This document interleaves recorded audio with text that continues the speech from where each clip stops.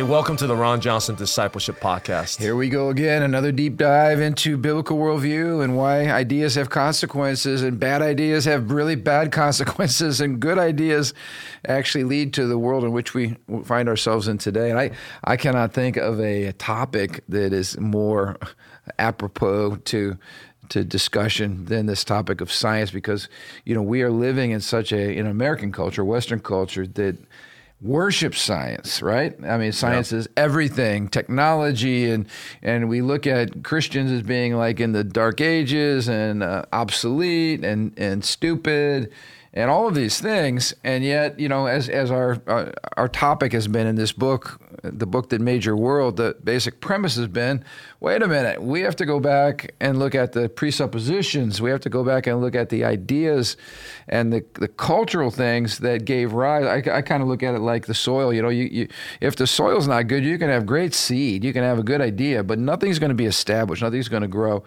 And so we get back today to kind of rewinding the tape and saying, wait, time out. All you anti-Christian, let's worship science, follow the science people. We slam the brakes on today and we say, wait a minute, where'd science come from? Well, it's interesting because science, like you said, has become basically the counterfeit savior of a messiah of our popular culture's religion, basically, right now. And the problem is science, as we discover, science in itself is not a sustainable, it cannot be a savior unto its own. So basically, when you undercut biblical worldview from its roots, eventually science is going to morph back into mysticism and superstition, which is kind of happening right now in our culture today, right? Absolutely. Debating what is science. So it's happening before our very eyes. But when you study this book, you start to look back at the foundation for what started science, which is the biblical worldview. Then you realize, if you lose biblical worldview, you're going to quickly lose science. Yes, and you're exactly right. And then science is not neutral, because science requires a scientist to interpret the data.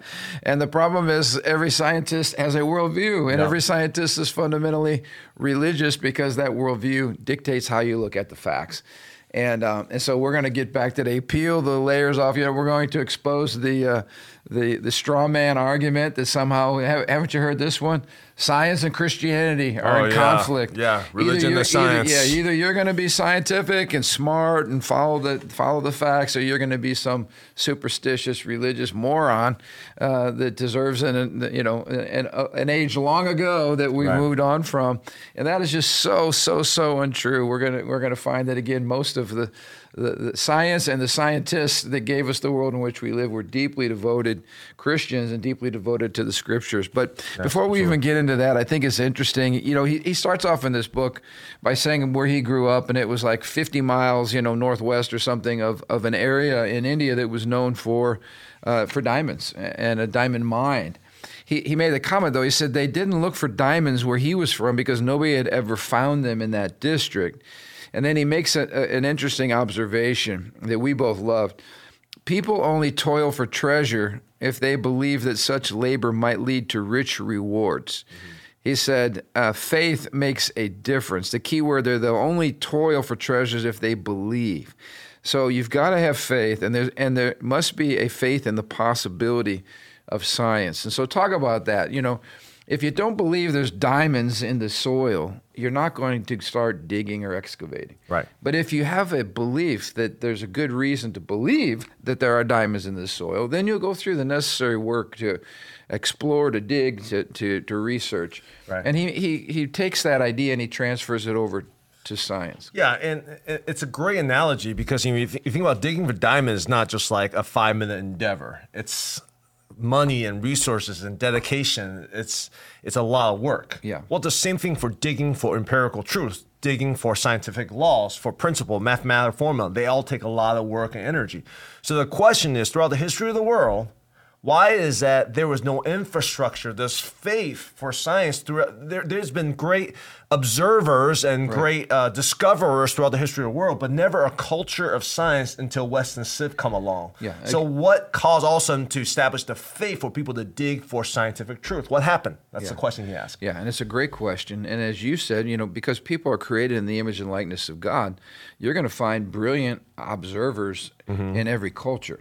This is not a cultural issue in terms of ethnicity or some people are better than not, others or whatever. That's not the point. The point is, as he, I love his coming from his background. Because he's fully immersed in Hinduism. So, I mean, he gets it. He gets what the Hindus believe. And he makes a comment, again, that the word Maya in their culture speaks of the world as unreal, it's an illusion, it's a dream. And so he asks a really great question. If you grow up in a Hindu culture, as most Indian children, they can be very bright when it comes to things like mathematics and applied sciences like that.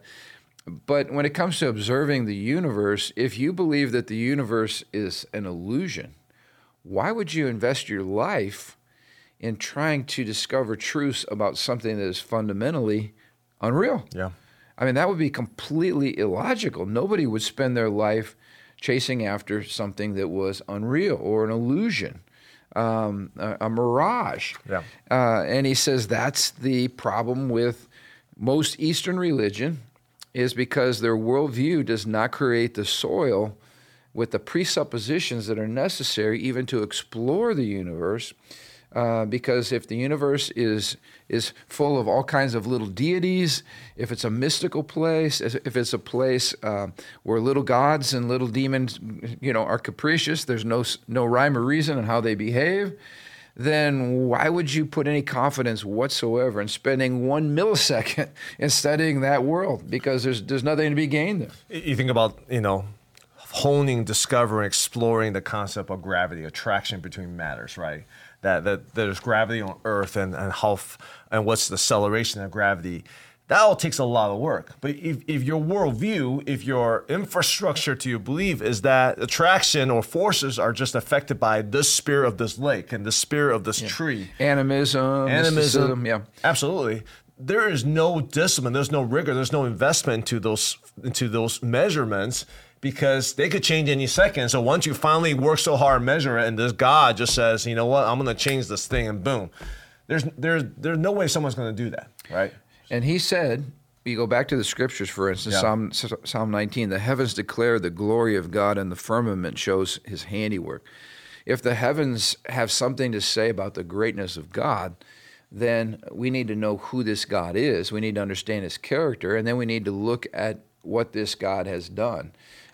His created realm.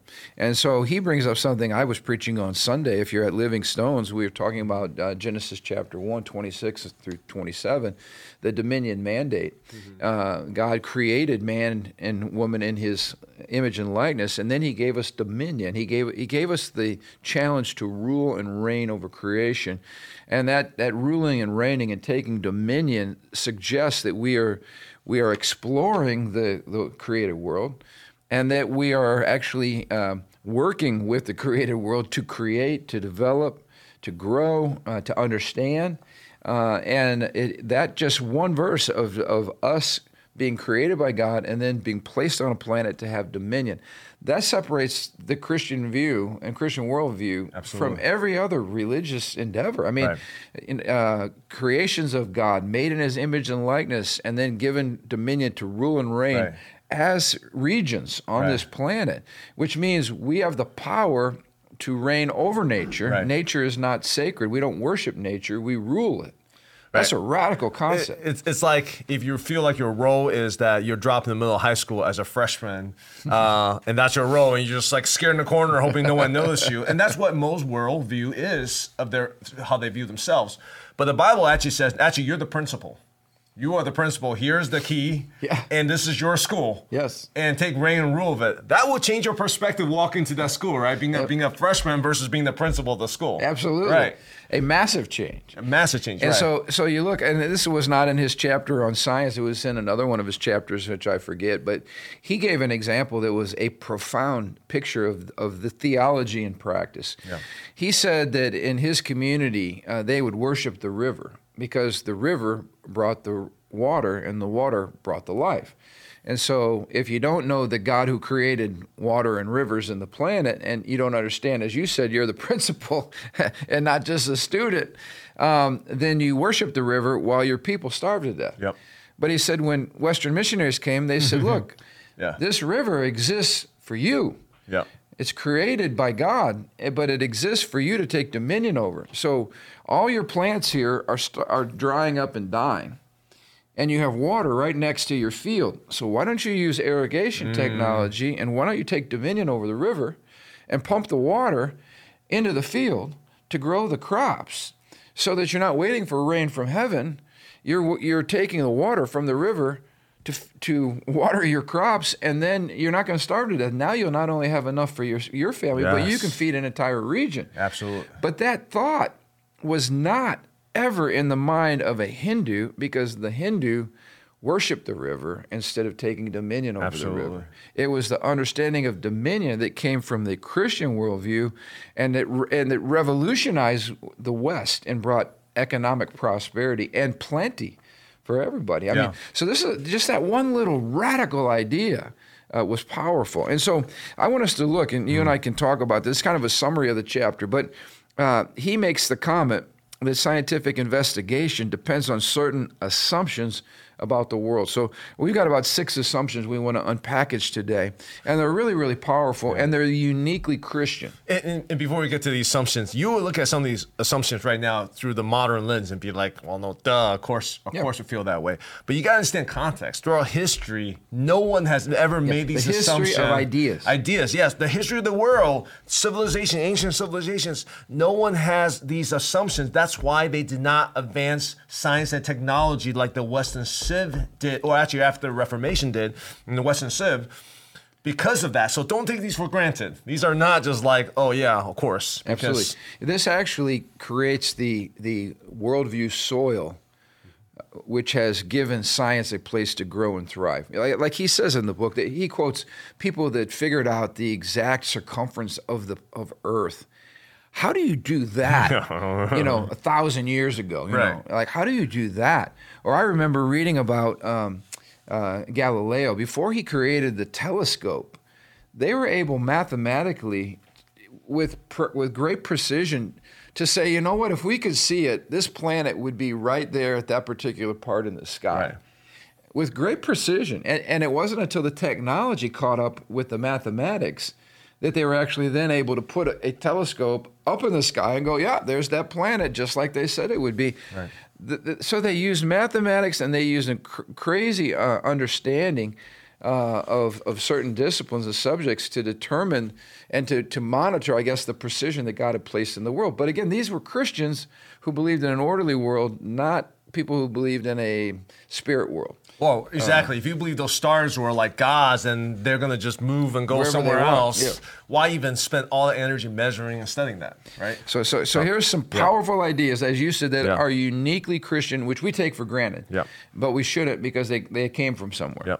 All right, the first one, the universe, the physical universe was real. Like real table, real matter, real physical body. Right. But again, that's not what Hindus believe or Buddhists believe, but that's what Christians teach. Right. Hindus and Buddhists are trying to escape this world because it's an illusion. The real world is a spiritual world, whereas the physical world is just all an illusion. Fake or less, Which leads us to the next point. God made it good. In other words, the physical material world is not evil. Mm-hmm. It's not the Gnostic view that somehow matter is evil and spirit is pure. No, the physical world is good. It was created, and the reason it's good is it was created by a God who is good. And so it's not an evil, disordered chaos. And I like this conclusion. Material things are to be used for the glory of God and the good of people. So we view, when God says the earth is good, that's his declaration over the creation, then we believe what he says. And we started saying, wait a minute, okay, if the world is good, it's worthy of our focus, it's worthy of our attention, and it can be developed for the glory of God and for the good of people. That's why the gospel is not just get saved and wait till you go to heaven. The gospel, the true gospel is the dominion, restoring the dominion mandate to say, hey, the world groans and craves for the sons and daughters of Christ to come and redeem the world, because the world was made good and sin corrupted it, but Christ came to redeem it all, right? And that's a good point. We live in a world that was created good. Sin has corrupted it, which is why there's toil and why there is suffering. And when we see toil and suffering, our job is to alleviate that. Yeah. And so we say, okay, let's discover certain plants or certain medicines or certain behaviors that will help alleviate toil and help alleviate human pain and misery. Yep. So we actually take part in the redemption of the planet. Yep. Because we are, as you mentioned, we are joint heirs. We are co-heirs with Christ on planet Earth, where we rule and reign for the glory of God. Yep. Now, this one's huge, and I kind of alluded to that with the illustration of the river. Third point, we are on a planet that is a garden, not a god. In other words, all this nonsense today about Earth Day and Mother Earth and all of this stuff. Gaia hypothesis. Yeah, which is basically we almost treat nature as if nature itself is God, and so we're more concerned with pollution than we are with worshiping the Creator. And again, I'm not against. We should be concerned with pollution for the right reasons, but today we live in a world where nature has been deified. Where all that exists is matter, and all that exists is the planet, and we have to save the planet. And we almost become little mini saviors, right? We're out. That's behind the whole green movement. We're going to save. Even that, Mother there's Earth. such contradiction, because you're supposed to save the planet, but the planet is God. So what can it save itself and whatnot? It's so convoluted. Whereas the biblical worldview actually gives. It makes sense in the framework to say, no, we do care for nature, but as stewards of God's kingdom, and we don't worship nature, we worship God. That actually provides a cohesive worldview. Well, this one's the one that always got me. There is no God. All that exists is matter. And Darwin's theory of evolution explains how everything got here, survival of the fittest. But then we believe in survival of the fittest, but then when the fittest start dying out, and we work with the extinction of certain species, then we have to rush in and rescue the species. But I thought the survival of the fittest meant that the fittest should survive and go on, and the weak should die off, and the species that can't cut it. Yeah, survival of the fittest, not just for animal, but for humans, kind of contradicts compassion, empathy, and caring for the lost, caring for the poor. So you can't have it both ways, we right? want our cake and we want to eat it too, right? But it doesn't quite work that way. Right. So the whole idea is when the world is no longer an object of worship, it becomes an object of study. And that's huge. You will not study, dissect, break apart, manipulate, take dominion over a planet that you believe is God.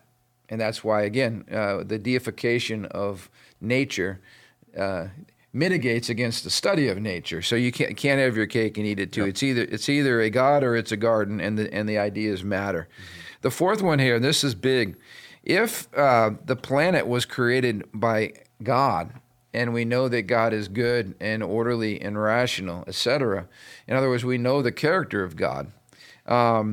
Then we can have an orderly world. If the world is chaotic and is not orderly, you can't study something that is disordered. Once again, this flies right in the face of evolution, because evolution says everything has been the process of gazillions of years of random processes. In other words, accidental. These are not processes that are based on order or law, because order and law would have to come from someone orderly and lawful, right? So the problem, again, is you cannot have an orderly world without a rational God.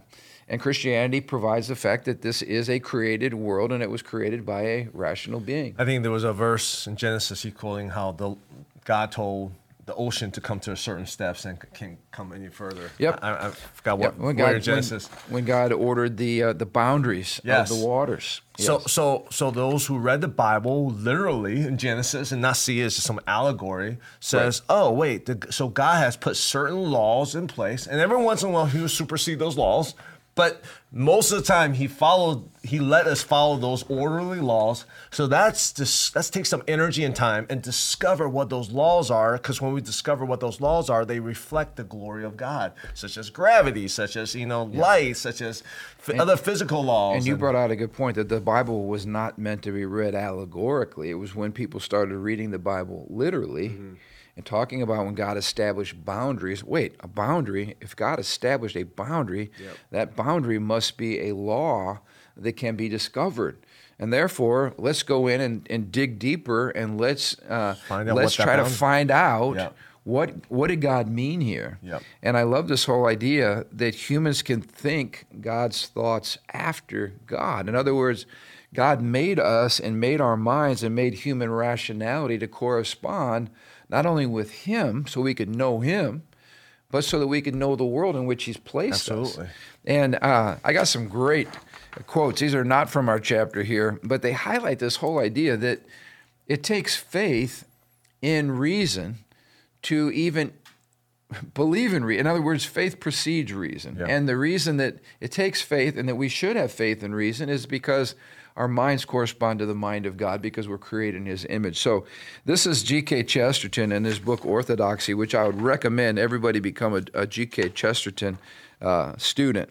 I got my really bad glasses on today, so I'm having to hold them up here. I took the other ones home. Do you ever do that? I got like 19 pairs of these, and they're all by my bedside when I need them. All right. Chesterton said, "It is idle to talk always of the alternative of reason and faith. Reason is itself a matter of faith. It's an act of faith to assert that our thoughts have any relation to reality at all. If you are merely a skeptic, you must sooner or later ask yourself this question: why should anything go right, even observation and deduction? Why should not good logic be considered as misleading as bad logic? They are both movements in the brain of a bewildered ape." So if you believe that you're an evolved ape, a highly advanced ape, then why should what's going on in my brain and all the chemicals and everything that's happening, why should that correspond to reality? Like, what is the connection there? Why should I have any confidence that my brain can interact, my inner brain and ideas can react with the outer world around me? And I love this. This is what Charles Darwin said, and this is a powerful quote by Darwin. He said, "With me, the horrid doubt always arises whether the convictions of man's mind, which have been developed from the mind of the lower animals, are of any value or at all trustworthy." That's a great question. Like, if we've evolved from lower forms of life, why should we have any confidence in the convictions of our mind? Would anyone trust in the convictions of a monkey's mind if there are any convictions in such a mind at all? In other words, so Darwin's going, wow, if we evolved from single-cell amoeba, why should our evolutionary processes confirm any confidence whatsoever that what's going on inside my brain has any validity whatsoever? And so, again, what the Christian would say, well, of course our minds correspond with the outer world. We're made by God, and the world in which we're living in is created by God. Therefore, our rationality with the world and with each other has a connection.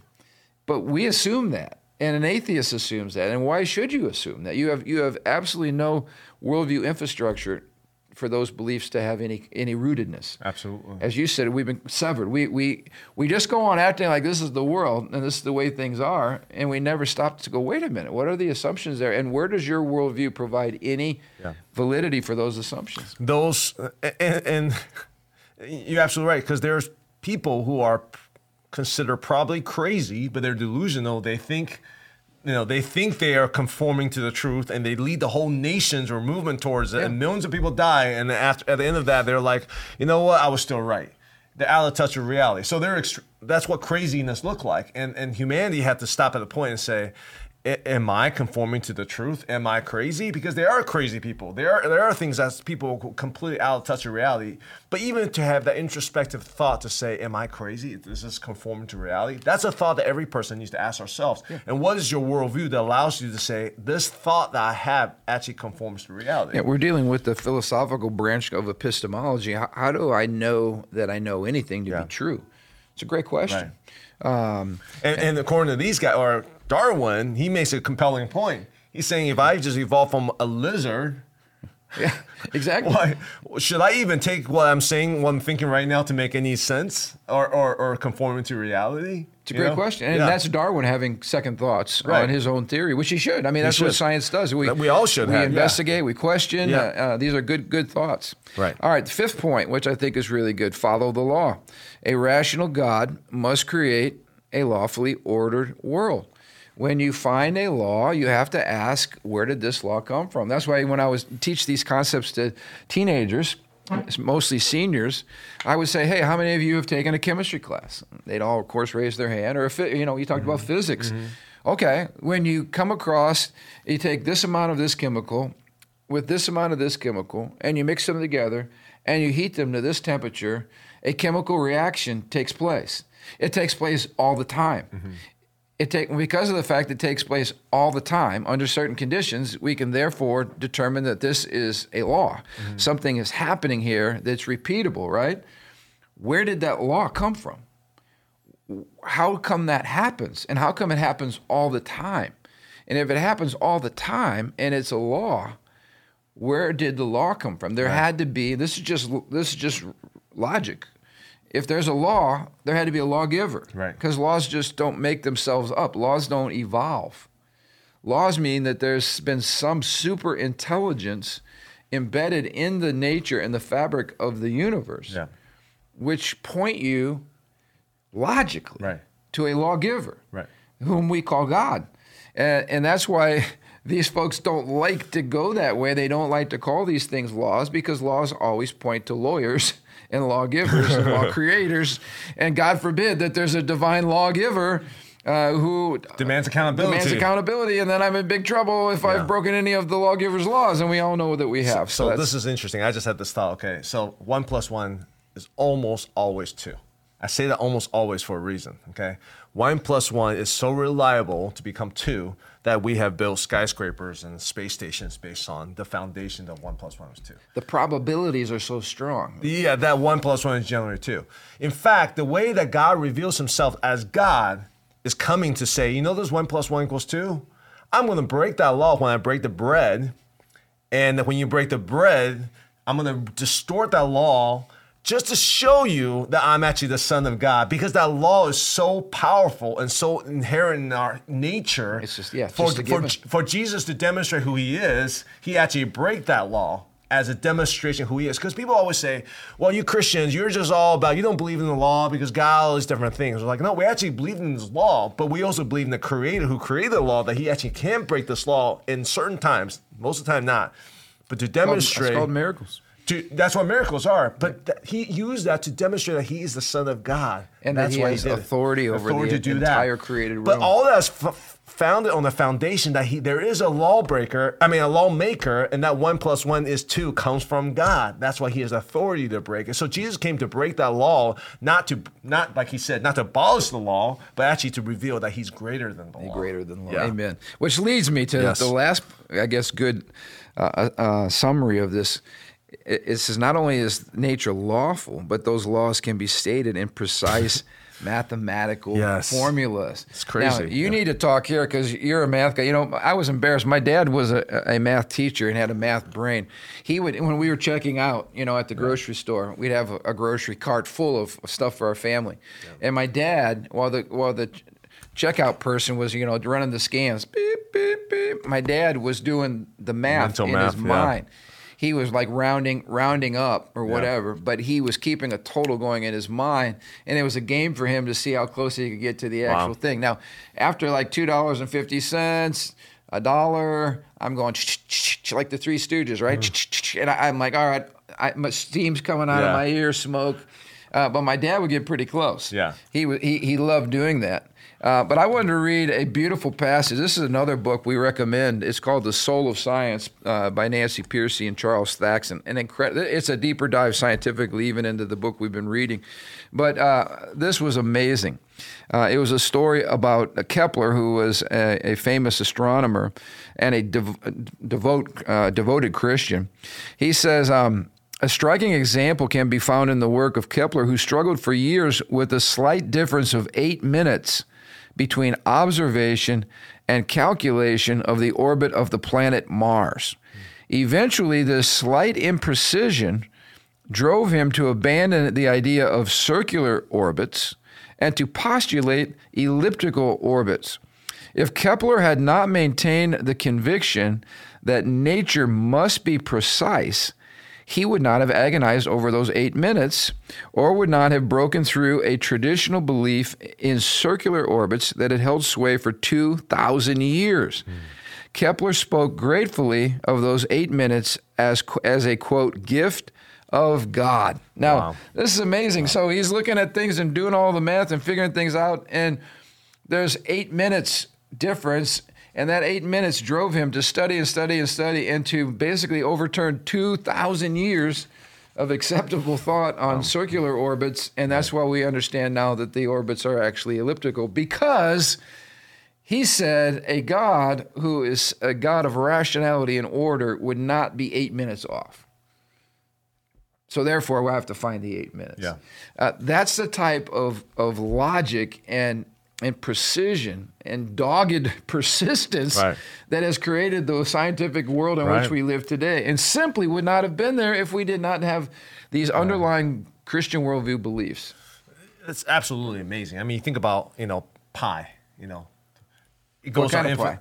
Yeah, apple pie. No. I love apple pie. The With ice cream pie. on it. Yeah, no. The ratio, the circle is circumference to the pi or square, whatever the ratio is. I don't even know what it is. But how it goes on infinitely, right? But that number, 22/7, that ratio is so precise to describe what a perfect circle looks like. Wow. I mean, just the precision of mathematics. Again, I thought I was pretty good at math until I went to college and took some math class. I'm like, I don't know what they're talking about. But the precision is what allows us to send people to the moon, to build skyscrapers. I mean, to do these crazy things. It's all about that crazy precision. And imagine everything is kind of like, oh, whatever. When you build a skyscraper, it might fall, it might not. No, they have enough precision to know they can build these crazy things, like amazing things they're building, and just know that exactly this will stay. This will be able to handle this amount of wind. So you got precision in the outer world, the natural world. You have precision on the inner world. Here's another great example of the human cell. Think about this. The amount of information contained in a single human cell equals the entire 30 volumes of the Encyclopedia Britannica several times over. So think of just a 30-volume set of encyclopedia several times over, stacked on in. That's how much data is contained in one cell in our body. Now, a person who's not blinded by their ideology, right, looks at that and says, where did that information come from? Right. They don't go, oh, that evolved over accidentally with mutations over gazillions of years, because that was the other thing that was found out. With all the mathematical precision that we have, it is an impossibility for us to get what we have today, given an infinite amount of time of random chance mutations to create, for instance, just the human body. It can't happen. It is a mathematical impossibility because of what we know about mathematics. Sure. So these are all the things that, again, where ideology blinds us to the truth. Let's just quickly, in the time that we have left, cover kind of a summary, and we'll hit on this quickly. So first of all, Christian teachings have served as presuppositions for science. We have the presupposition of a rational God and the laws of nature. So without the Bible, without the teaching of the Bible, we would not have the necessary worldview for science to emerge. Secondly, Christian teachings sanctioned science because they were a means of alleviating the toil and suffering that we find in the world. So, again, it was the Bible that led us to the fact that we were called to take dominion so that we could actually alleviate the pain, the suffering, and the toil that we see all around us. Well, why do we see that? Because the world is fallen, and the Bible teaches these things. Christian teaching supplied the motives for science, the motives being to display the glory of God and the wisdom of the Creator. So when a scientist of old came across a major discovery, they would worship. And I would tell our students, especially when I was discipling senior students, whenever you're in chemistry class and you are doing a scientific experiment and you're mixing chemicals and you get a chemical reaction and you stumble upon a law that's in your books, the whole class should stop at that moment either fall on their faces or lift their hands above their head and worship and praise the Creator, because you've just discovered the wisdom of God. And the wisdom of God is the glory of God. It's part of His glory. And when we discover the glory of God, we should worship because we're creatures. And so our chemistry classes should be full of worship. And our medical universities and medical training should be full of worship, the glory of the Lord, because the human body is amazing. And our hard sciences should be full of worshipers. And yet, unfortunately, because we've rejected God, we keep on embracing laws and we keep on seeing the glory, but we don't give glory due to the Creator. Yeah. So I've always said, and you brought this point out, this might be a good comment to touch on a little bit of what you were highlighting beforehand. Sometimes we think that the only place where we should worship God is in church or in our missionary training.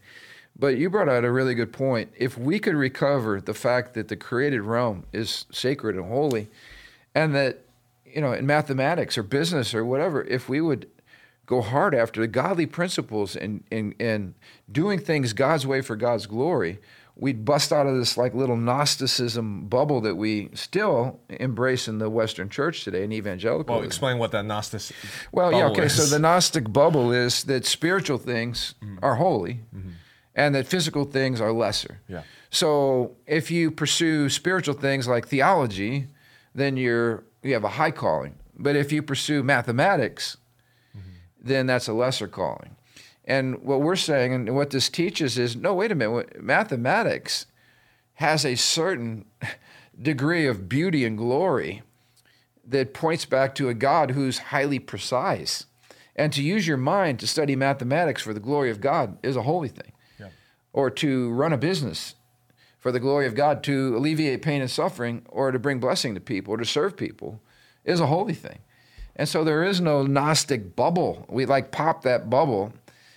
All of the created realm is holy. So if you're a dirt mover, you're an excavator. I watch those guys with precision get our ground perfectly ready to house a parking lot and to create a building. I'm watching all these guys lifting steel that was fabricated in a plant thousands of miles away, and they're putting it on bolts that were put out of sand on concrete foundations, and those bolts are all perfectly lining up with the steel that was fabricated thousands of miles away, all because of engineering. Right. Thank God for engineering. I mean, we would not be in this building today if these hard sciences and the application of these things were not embraced as holy and as a virtuous call. And that's the key. Is some people are called to be missionaries. Go be a missionary.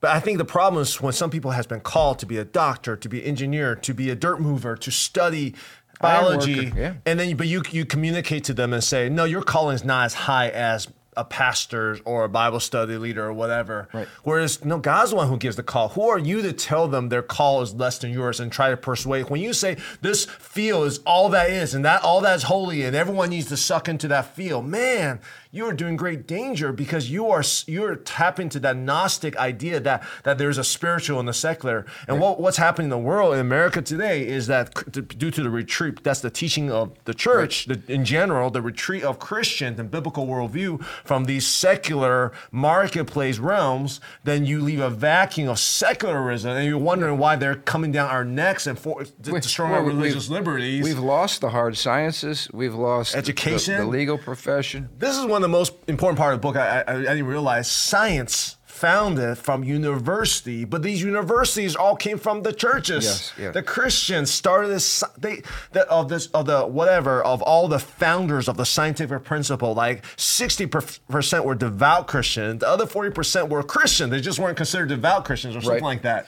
Yep.